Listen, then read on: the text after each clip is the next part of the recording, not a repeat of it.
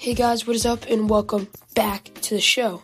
Now today we're going to be spending some time, the draft is over, so we're going to be spending some time talking about the draft, a few of the picks, just some opinions looking back on it. Brock Purdy is your Mr. Irrelevant this year, but even then, I know he's the Mr. Irrelevant, and I know it's a 7th round pick, but what are the 49ers doing drafting a quarterback? Because if Jimmy Garoppolo doesn't work out, he could be a great backup unless he decides to leave or they trade him. I don't know. I think they already have 2 just fine quarterbacks. So it's just kind of weird that they drafted Brock Purdy. Maybe they were just done with the draft. They wanted to get it done. Maybe they already felt satisfied with what they had done. But anyways, that's what it is. Maybe some Madrid tennis. I don't really know. Probably the main bulk of this episode is going to be on the draft. But while we're on the topic of the draft, in this intro, I want to spend a bit talking about... first, let's do Daniel Jones. He's not going to get his 5th-year option. That would guarantee him more than $22 million this season. The Giants are not going to do it. And while they still think that he can be their starting quarterback for years and years to come, I can still see it because he shows the flashes of brilliance, but not consistency. It's a little harder to believe now. But just like those flashes of brilliance, if he can consistently produce those, then there's no reason why he shouldn't be their starter for a while. And now this is definitely the last season for him. Obviously, because if he doesn't do well this season, he's probably done, because myself and I know a lot of other people thought the last season was going to be his last straw. Like, if he didn't do well last season, his career might be over. But it looks like they might be giving him an extra season. And so this season, he has to produce this season. At least show some good signs of improvement and more consistency for the last few years that he's been in the league with the Giants. Because if not, they're going to be getting a new quarterback. And then for Baker Mayfield, he's been saying that he's been disrespected. Which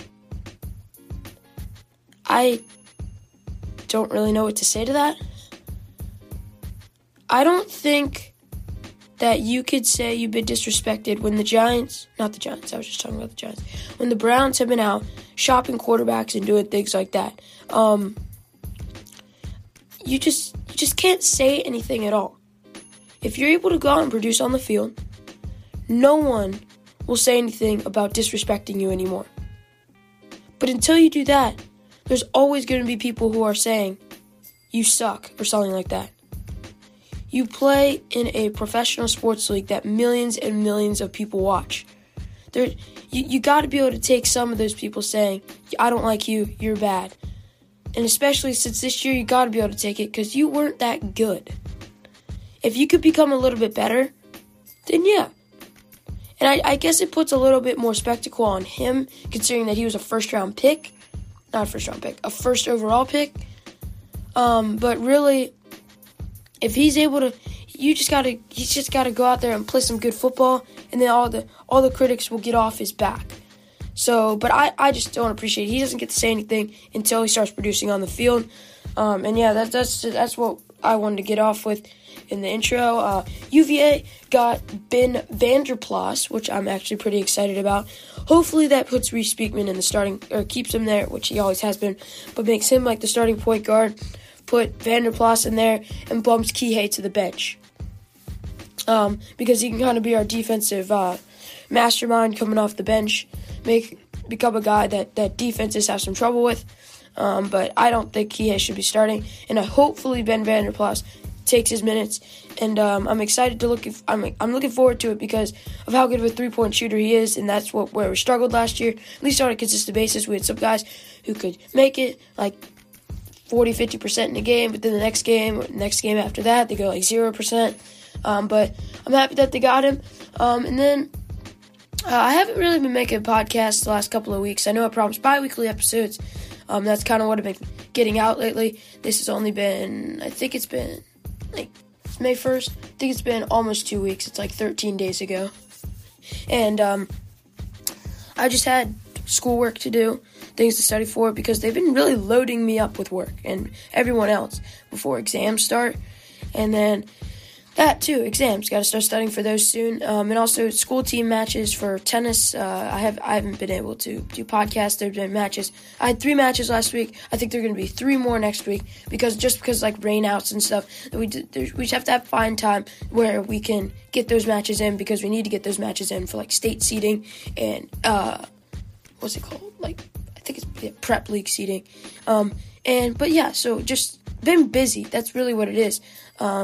And yeah, so this episode's going to be about NFL draft, definitely, and probably some other stuff. NBA first round, or that's what we'll talk about too, coming up on today's show.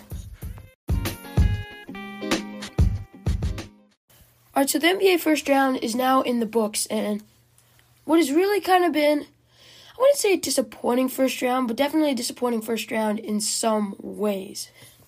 Like, I know that there was more going on inside of the Nets organization than we know about, at least I know about. But, come on. The Nets, dude. I had so much faith in y'all, so much confidence in y'all. I thought you were that good that I had y'all going to the Eastern Conference Finals. And y'all didn't even give me a game in the first round. I know it's how a lot of other people think. You didn't even win a game in the first round. No, yeah, all the games were close, but you weren't able to win any of them. Like, I don't really know what else to say other than the fact that I'm just, like, disappointed. Like, they didn't even make it a good series. Yeah, I'm pretty sure every single game was close, but they didn't close out a couple of games that they had big leads in, and not only that, they just didn't win a game. And so that's my main, bruh moment of the NBA playoffs. But really, I don't know. That's kind of what it is. And then the other series, the Grizzlies and the Timberwolves, they had the best chance to make it a Game 7. They were up by like 14 or 15. And couldn't close it out. They had the opportunity to, and people in this game were really turning the cat. Like Karl-Anthony Towns saying it was his fault that they lost this game. And really, I can't say that they're wrong. Took some bad shots, and he shot 6 of 19 for the game. Looks good on paper, like 18 points, 10 rebounds, a steal, a block, and stuff. But 6 of 19 shooting really can't cut it, especially for a center. Those are the guys that should be getting more high percentage looks. But the Timberwolves had the opportunity to make a Game 7. And I said this on my YouTube video. You should go subscribe to that, by the way. Ha, ha, ha, ha. That was really cringe. Okay. I lost my train of thought. Saying that, I figured it out. Saying that the Timberwolves, if it weren't for the fact that they had to play the Grizzlies, then they would be moving on in the first round of the playoffs. Obviously not the Suns. You don't want to play Suns. But if they were a 6 seed, I mean, obviously the Warriors are different, but I just think that the Grizzlies are that good of a team. I mean, and see, it kind of showed what I said. The Timberwolves showed a lot of promise, a lot. Like, they played really well. If Anthony Edwards is able to sustain that for years to come, then that means the Timberwolves found themselves someone that they should be proud that they got him. But the Grizzlies are going to move on in that series, which I'm not surprised that they move on. I was looking forward to a Game 7 because it really was looking like that was going to happen, but then it never did. So I guess we can't complain about it now. The Heat get it done pretty easily against the Hawks, and so that series is going to be interesting too. I think the Heat are going to have an easy time with the 76ers, and I know you guys know I'm a Heat fan, but hear me out. If Joel Embiid isn't playing for at least the first 2 games, it's going to be an easy 2-0 series lead for the Heat. No Joel Embiid and the Heat playing at home. And not only that, they've shown all year and in the first round that they can win without their quote-unquote big 3 together, which is Bam, Kyle Lowry, Jimmy Butler. Last game, Kyle Lowry and Jimmy Butler was out. The game before that, Kyle Lowry was out. So they've just proven that they are that good of a team that they can win without their best guys. And just if the Sixers are without Joel Embiid, it's like, where do they go from here? They still got a very good team, but it's like, where do they go from here? So the Heat, it just depends really when Joel Embiid comes back, whether or not that series is going to be good or not. If he comes back by Game 3 in Philadelphia, then they're probably going to knot the series at 2, go back to the Heat. The Heat will go up 3-2. It might be definitely a Game 6 brewing, maybe a Game 7. But if he's not back by Game 2, it could be a 3-0, or Game 3, it could be a 3-0 series lead for the Heat, and that's when the Sixers go night-night in the playoffs this year. So what else? The Raptors, that's another thing I was disappointed with. How did the Raptors go from winning 2 games in a row? I think it was like 3-0, yeah. They go from winning 2 games in a row, they win 1 at home, and then they go to the Sixers and play a very good game and beat them relatively easily. They always had answers for what the Sixers were doing. Stayed far ahead. And Game 6 comes along. What the heck happened? I was hoping for that Game 7, even though it was going to be in Philadelphia, so I would have given the edge a little bit to Philadelphia, even though they would have won 3 games in a row. But history could have been made here. They just fell apart. The game wasn't even close. That was another thing I was disappointed with. That's what I'm. And the Suns shown some vulnerability. Obviously on paper they should be the best team in these playoffs with or without Devin Booker. Maybe, or not the best team, but they would still be like, oh, they're definitely going to Western Conference Finals even without Devin Booker. But they've shown some things, like when he's been out this series, took him 6 to beat the Pelicans, who didn't even make it in except for the playing game. 36-46 on the season. The Suns almost had 30 more wins than they did. Now, obviously, the Pelicans were probably playing with nothing to lose because they really didn't. If they got swept, no one was really going to say anything because it was the Suns. But that's interesting to know, something to know for the rest of the playoffs. Like, whoa, no Devin Booker? What's going on here, right? And that's really all I have to say. The Mavericks beat the Jazz. I was surprised and impressed. The fact that they were able to stay in the series until Luka Doncic came back. They made it 1-1, and I think he came back in Game 3. So that's a promising sign for them too. Obviously, they played better teams later on. But Luka Mavericks and no Devin Booker Suns could come out to be an interesting series. Don't quote me on any of that because I don't even know Devin Booker's coming back. Yeah, Devin Booker injury. Let's see. Devin Booker. Whoa.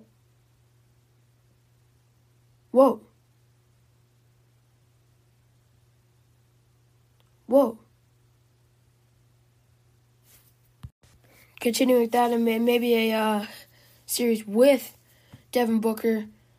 I think just with Devin Booker, the Mavericks are going to have a tough time, but it's still going to be a good series because I'm just impressed with what they've been able to do without Luka Doncic for those first couple of games. Show some promise with injuries. But Devin Booker back, I just realized, he was back for Game 6, I'm pretty sure. It's going to be tough for them to beat them, but I still expect a good series out of that. And see, what I was blowing is getting these sources. You might have known this already. I did not. Phoenix Suns were fined $25,000 for failing to disclose Devin Booker's injury during first-round win. Says Phoenix Suns have been fined $25,000 failing to disclose Devin Booker's injury. They said he didn't do it in a quote-unquote accurate and timely manner. So that's a little weird. Yeah. Well, alright. Well, that's what it is. Alright. Well, yeah, but anyways, moving on to some draft. Alright, NFL draft. So, we're going to recap a couple of the picks. And, first and foremost, Jelani Woods, drafted by the Colts, 73rd overall pick. Really proud of that dude. I will say Brendan Armstrong made him look good, but he's also very good on his own terms. Had a very good combine, and and he had a great 40-yard dash. The bench press, I think it was, that he did a really good job on. Good combine in general. And just a big body, like 6'7", 250 pounds. I feel like they would already be interested in him, even if he wasn't good. Yeah, but so that's the start of the draft. Georgia had 15 players drafted, which is kind of insane. Something that, I guess, I don't know. You see a lot of players drafted, but I don't think you've ever seen that many people drafted. But anyways, Aiden Hutchinson, I personally thought he should have gone number 1. Just because, I don't know. I think he should have gone number 1 because of the fact that I feel like he's got great size. I just think he's just that good. And he's got a really good attention to detail. And he's got great hands, great feet, and great pass rush. I feel like the part of the reason why he's so good at getting to the quarterback, because he already knows what he's going to be doing. He already knows what move he's going to be doing. He already knows where he's going to be going, left or right, try to go around him, go through him, push him over. He already knows what he's going to be doing. He's a unit of a person, in my opinion. And I feel like if you just have him on the opposite side of the ball, it just gives you that, oh my gosh, Aiden Hutchinson's on the D-line, the quarterback and the O-line, biting off your fingernails or whatever type vibes. Just because I think he would just give you that type of thing. Because you get what I mean. Anyways, also for the Panthers, they draft Ikem Ekwonu, I think. Which I know. Also, y'all know I'm a Panthers fan. I would be talking about this anyways. But also, there was a lot of speculation over whether are the Panthers going to take Kenny Pickett? Are they going to take Malik Willis? Are they going to take Ikem Ekwonu, or are they going to take Evan Neal? What are they going to do? But they take Ekwonu, which I think it's a great pick. It might give the Panthers a long-term option at tackle because that's the main thing that they need right now, because they can get a good offensive line, good receivers around Sam Darnold, and Sam Darnold's still bad, then we know what we're doing with Sam Darnold. Or if Sam Darnold give him a good team, then he is good. We don't know. But I don't know. The pancaking on this man is not like many other people. Just pancake after pancake after pancake. And now I'm just looking down the list to see if there's anyone that I want to spend some time talking about. Kenny Pickett goes down to 20th. Kind of funny. Pittsburgh Panthers now going to the Pittsburgh Steelers, which is kind of funny. Playing the same stadium for a while, right? So I think he's a very good deep passer. Timing, it seems to be right a lot of the time. And also, he's not a run-first type of guy, obviously, but he's got the speed where if he gets in trouble and he needs to do it, he is going to be able to pick up that first down for you, 5, 10, maybe even 15 yards, should he need to, because he's got that kind of that sneaky speed, kind of like Josh Allen for me. For me, I just don't see him. It doesn't seem like Josh Allen would be that fast, but really he is pretty fast. But what's weird for me is Kenny Pickett. I don't know why the Steelers would draft Kenny Pickett, to be honest. Mitch Trubisky, does he do too much different than what Mitch Trubisky already does? And it's maybe it's for insurance, if Mitch Trubisky doesn't work out during the season or something, because maybe the Steelers are in a win now type of phase, and if he doesn't work out, maybe we're going to Kenny Pickett, see what he can do for us. That might be what it is. And so I guess it's not a bad pick, but I wouldn't say the Steelers necessarily need him, except maybe they're trying to get some insurance for Mitch Trubisky. Let's see, what else? Breece Hall goes to the Jets, which is very good, because to be honest, I think he's the best running back of the draft. And to be honest, I cannot name another I cannot name a running back that plays for the New York Jets right now.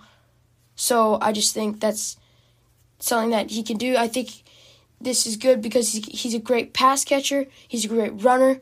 And when you get out into open space with him, get to the secondary, that's where the extra yards really come, because not many people can tackle it. No, I don't really think anyone. You'll see how it translates to the NFL level, but I don't really see how anyone's going to be able to.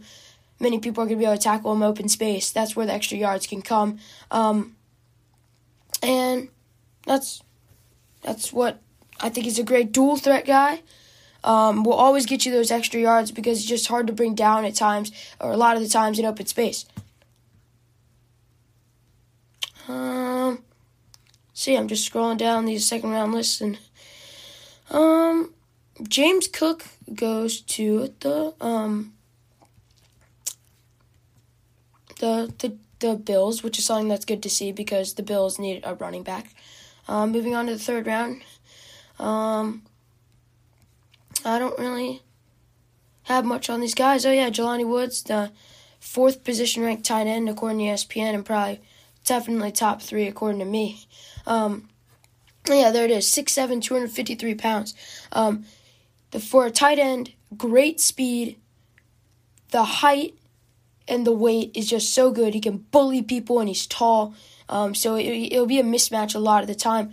And that the catch radius that he has will make him be able to win more 50-50 balls. And so I feel like that the Colts are really going to try to use him in the red zone for like those couple receptions, get him down to the 5-1 yard line, or maybe in the end zone for a touchdown, because he can really just do it all, and he would just be an annoying mismatch for people on the defensive side of the ball. Anyone else that I want to talk about? Oh yeah, there it is, Matt Corral. Panthers traded up. They got the pick from Kansas City through New England. 4th best quarterback in the draft, according to ESPN as well. That's what I would say as well. I would say that Kenny Pickett's probably a little bit better. I don't know. I kind of like Matt Corral a little bit more than Desmond Ridder, to be honest, because Matt Corral plays better opponents, and he's able to produce against the SEC opponents. Not saying Desmond Ridder isn't good, because he is good. That's just what I would say about him. He gets the ball out really, really fast. It throws it really, really fast, and he can give people run after catch, because he can get the ball off quickly, and then they can turn up field quickly before the defense has time to react. The only thing that I would say about him is work on the deep ball. He can throw the deep ball. He can hit people on the deep ball. It's just work on the accuracy of it a little bit more.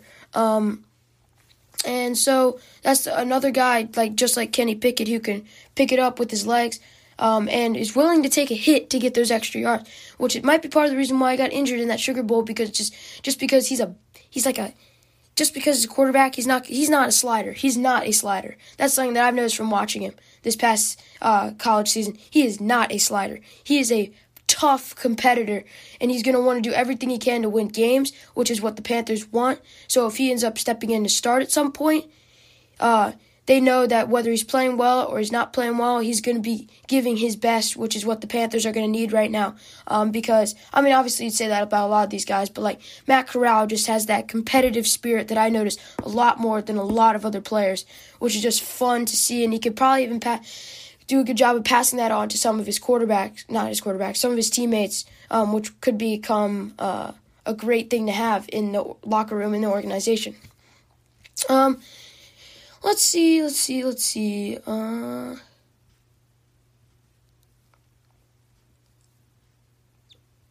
someone I totally forgot about.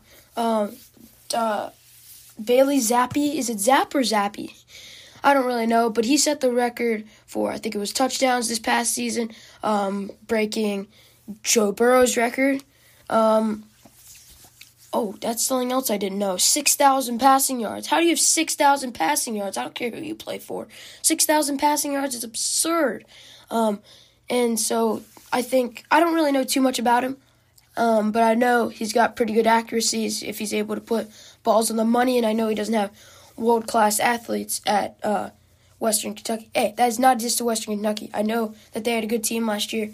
I'm just saying they're not like ACC or SEC powerful programs, and if he's able to do 62 passing touchdowns and almost 6,000 yards, 5,967 to be exact, through the air, then he's got something going on right for him with that accuracy, or putting receivers in the right spot at the right time, or knowing when to throw the ball. So that's why he could be a promising sleeper pick, because he dropped to the 4th round. Sam Howell goes to the Commanders, which is something else that kind of like the Steelers. He might be an insurance. He's probably not going to start immediately because I don't think they would have gone out and got Carson Wentz if Carson Wentz wasn't going to be their starter.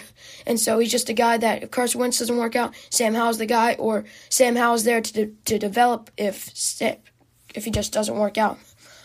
First punter goes off the board. I think Cade York was like 4th or 5th round. But first punter, Matt Araiza from San Diego State, which is kind of an interesting guy even for a punter because he was the best punter last year, and I remember he did things like kicking the ball as well, which is kind of interesting to see as well. But yeah, I think that's just going to do it for those are the few people. I think maybe we'll do some winners. I don't know. But that's at least what we're doing for now. That is going to do it for this episode of All Eyes on Sports. I am Preston Green. Please go subscribe to my YouTube channel. I'll be getting as much content out there as possible as I can. I did not word that well. But especially during the seasons like NFL season, the college football season, college basketball season, I'll be getting like press conferences and highlights and things like that out there. And as much content in terms of like opinions and like podcasting that I can. But anyways, I'm Preston Green. This is All Eyes on Sports. I really hope you enjoyed this episode, and I'll talk to you next time on the show.